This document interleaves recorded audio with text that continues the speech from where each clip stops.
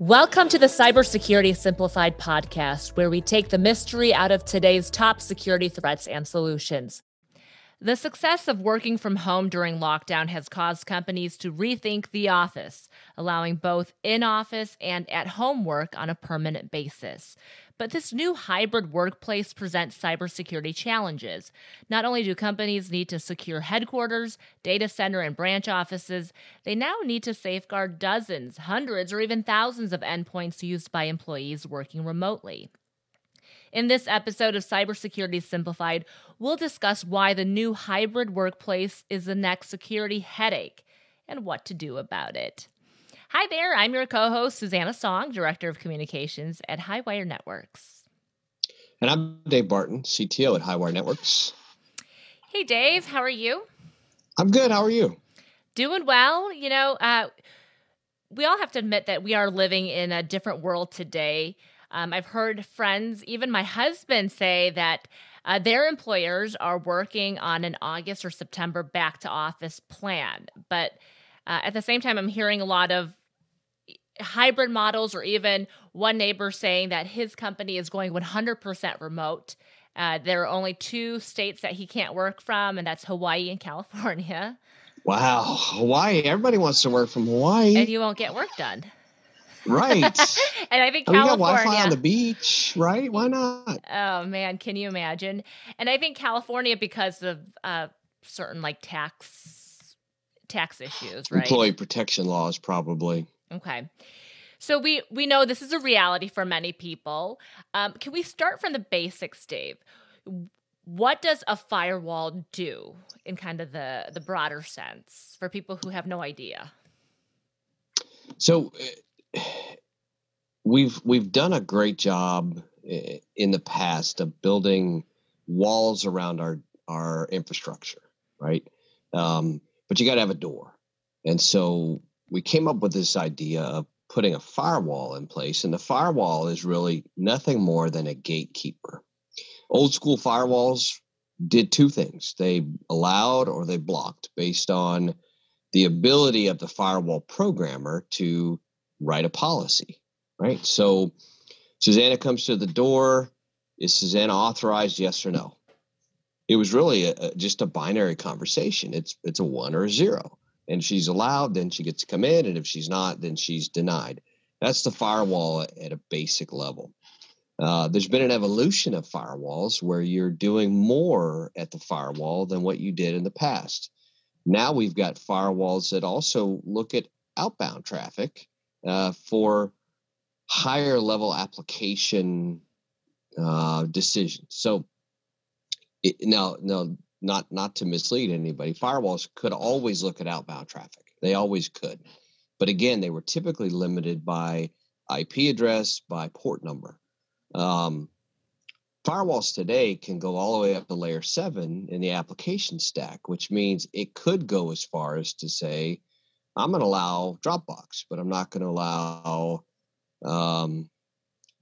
some other SaaS-based application on the internet. It actually can go to URL and start to incorporate reputation and geolocation. So you could say, I want to allow folks to get to PeopleSoft unless their source is coming from another country, right? So there's a lot of things that have evolved around the firewall, which is why all of these people working from home is causing us security folks a bit of a challenge, because no longer are they going through that single doorway. They've all got their home networks, right? Their home doorways. And in most cases, we don't have access to that. We don't have controls in place. So working from home is a bit of a nightmare, depending on who you ask.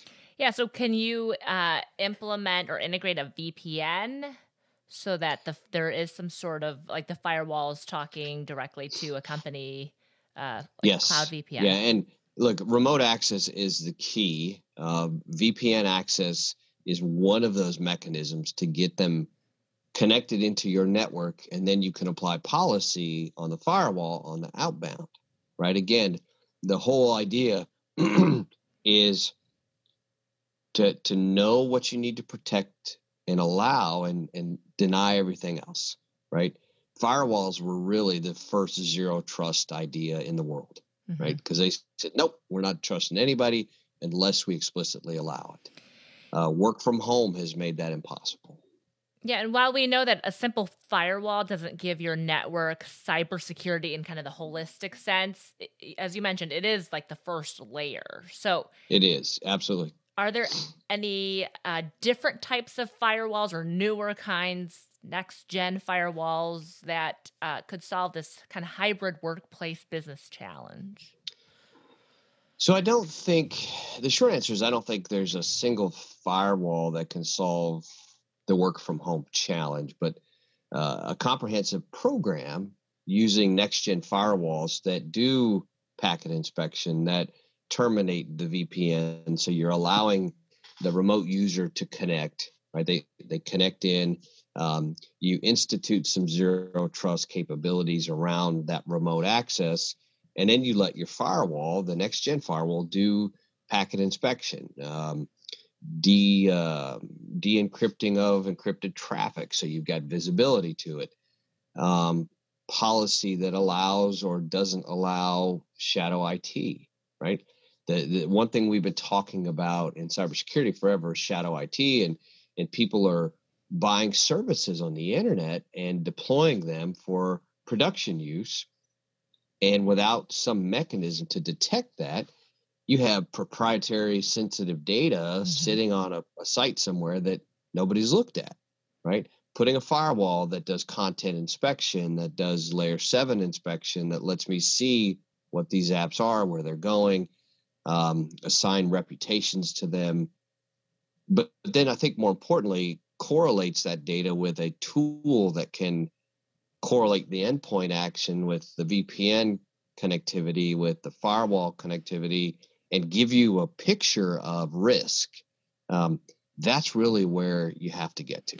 So who does all of that? That just kind of like that blew me away when we talk about policy, writing all of the different codes, and who manages that? Does that fall kind of into the role of the vendor? So it depends on. It really depends on your organization, right? Some organizations do all of it themselves. So they'll have a firewall team that interacts with your IT guys. And then you got other organizations who outsource some of that, right? So you outsource to an MSSP and they manage the firewall. They help with policy. They help you build a security framework. Because at the end of the day, if you don't have a good framework like NIST to build a security program on, all you're going to do is Band-Aid a lot of problems. If you've got a holistic view that says we're going to do endpoint and we're going to do encryption and we have policy and we have awareness and we have all of these things, including a managed firewall or a next-gen firewall, we get a better outcome than here's a problem, let's put a Band-Aid. Here's a problem, let's put a Band-Aid, right? Having that integrated program is essential. And, mid-market to enterprise companies, they have these things. Mid-market SMB down, typically they struggle because they can't find the people, right, to manage all of these point solutions that are solving the Band-Aid, right? They're putting the Band-Aid on the problem. Yeah, so those would be the people who then should probably outsource. Those are the businesses. Absolutely, right? And at the end of the day, our end customers or anyone watching this, you have to measure risk. How much risk are you willing to allow another organization? Now, I would tell everyone, do your due diligence, understand capabilities, understand their reputation, understand what they bring to the table in terms of adding value, but absolutely supplement those precious security resources if you have them, because they can't do it all, right? They can't be experts in firewalls and SIEMs and EDRs and all these acronyms and still be good at delivering what you need them to do, which is protecting your brand. There are lots of organizations out there like ours who are very good at coming alongside you, helping you understand how to take that framework and that policy and apply it and create that holistic security program. Yeah, and go ahead. Go ahead. Well, I was going to say, while this podcast, we're not doing any selling, like we are purely here to kind of dissect different cybersecurity Right. ideas and just helping protect people and businesses. We did launch Overwatch Marketplace launched a new product, which is gaining so much interest, and it's our Overwatch managed firewall. It's not going to be for everybody, but David, can you talk a little bit about why our technology team, which you lead, you're our CTO, you guys, I mean, man, you guys vet so many different products. Why this one kind of grabbed your attention and why it integrates so well into our marketplace? So I think number one is the platform we picked has some really cool features. Fundamentally, it is a next-gen firewall. It has a cloud-based management console that is phenomenal. And more importantly, it scales well. So as you start thinking about 10 firewalls, 50 firewalls, 100 firewalls, a lot of their customer base have thousands deployed, right? They have focused for the most part in oil and gas because they built a really cool model around PCI compliance. So there are 30,000 gas stations across the US that they could go into and write one policy and have it pushed to all of them, right? In the old days, I would log into a firewall and I would make a rule change, and then I'd go to the next firewall, log in, make a rule change, hopefully not mess anything up along the way, right?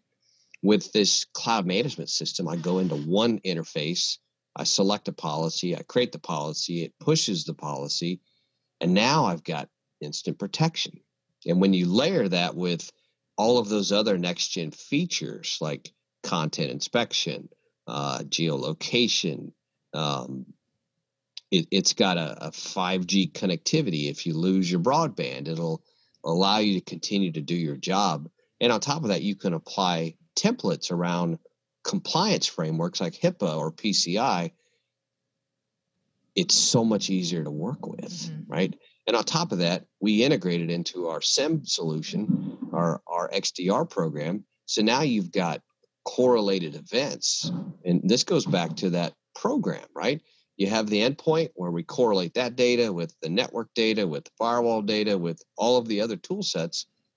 And we come up with a picture of risk that allows us to manage that risk better. And does our security operations center manage this particular product? They do, yes. So would they be able to So you've got block? the 7x20, you've got the 7x24 security operations center who's watching those alerts at 2 a.m., right, for that bump in the night. And that's where integrating that into our XDR platform lets us quickly find those threats and then respond to them. And the analysts can actually block live threats. Absolutely. They see a behavior, they see an anomaly that has some high risk characteristics to it. They can go into the firewall and say, let's block this source IP coming from this country that's doing these bad things.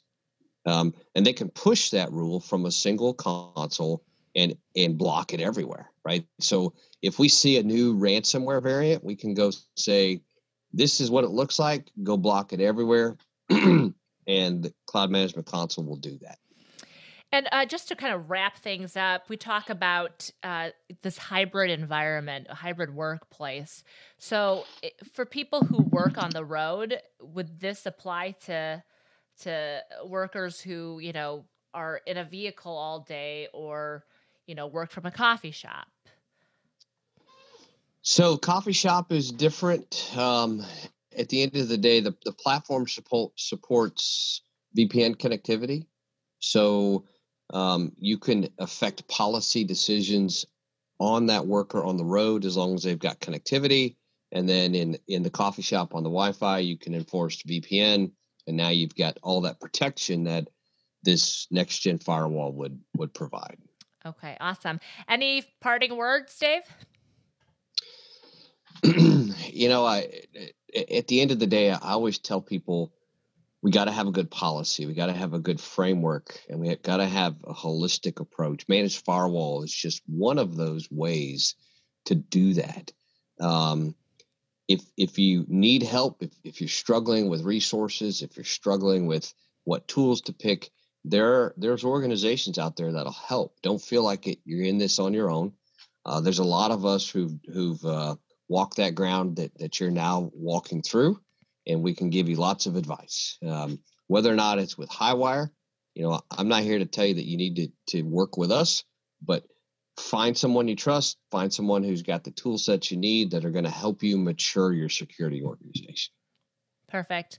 Well, thank you, David, as always. And thank you to our listeners for joining us. We've been getting actually some great feedback from you, those of you expressing how much you love listening to this podcast. If you have feedback about today's podcast, or if you have questions for David or the Overwatch team, please contact us at marketing@highwirenetworks.com. And be sure to join us for our next episode, why it's time for a patch management makeover. Until next time, I'm Susanna Song. I'm Dave Barton. And this is Cybersecurity Simplified. From all of us here at Overwatch by Highwire Networks, thank you for listening. We'll catch you next time on the Cybersecurity Simplified podcast. To learn more, visit us at highwirenetworks.com/podcast.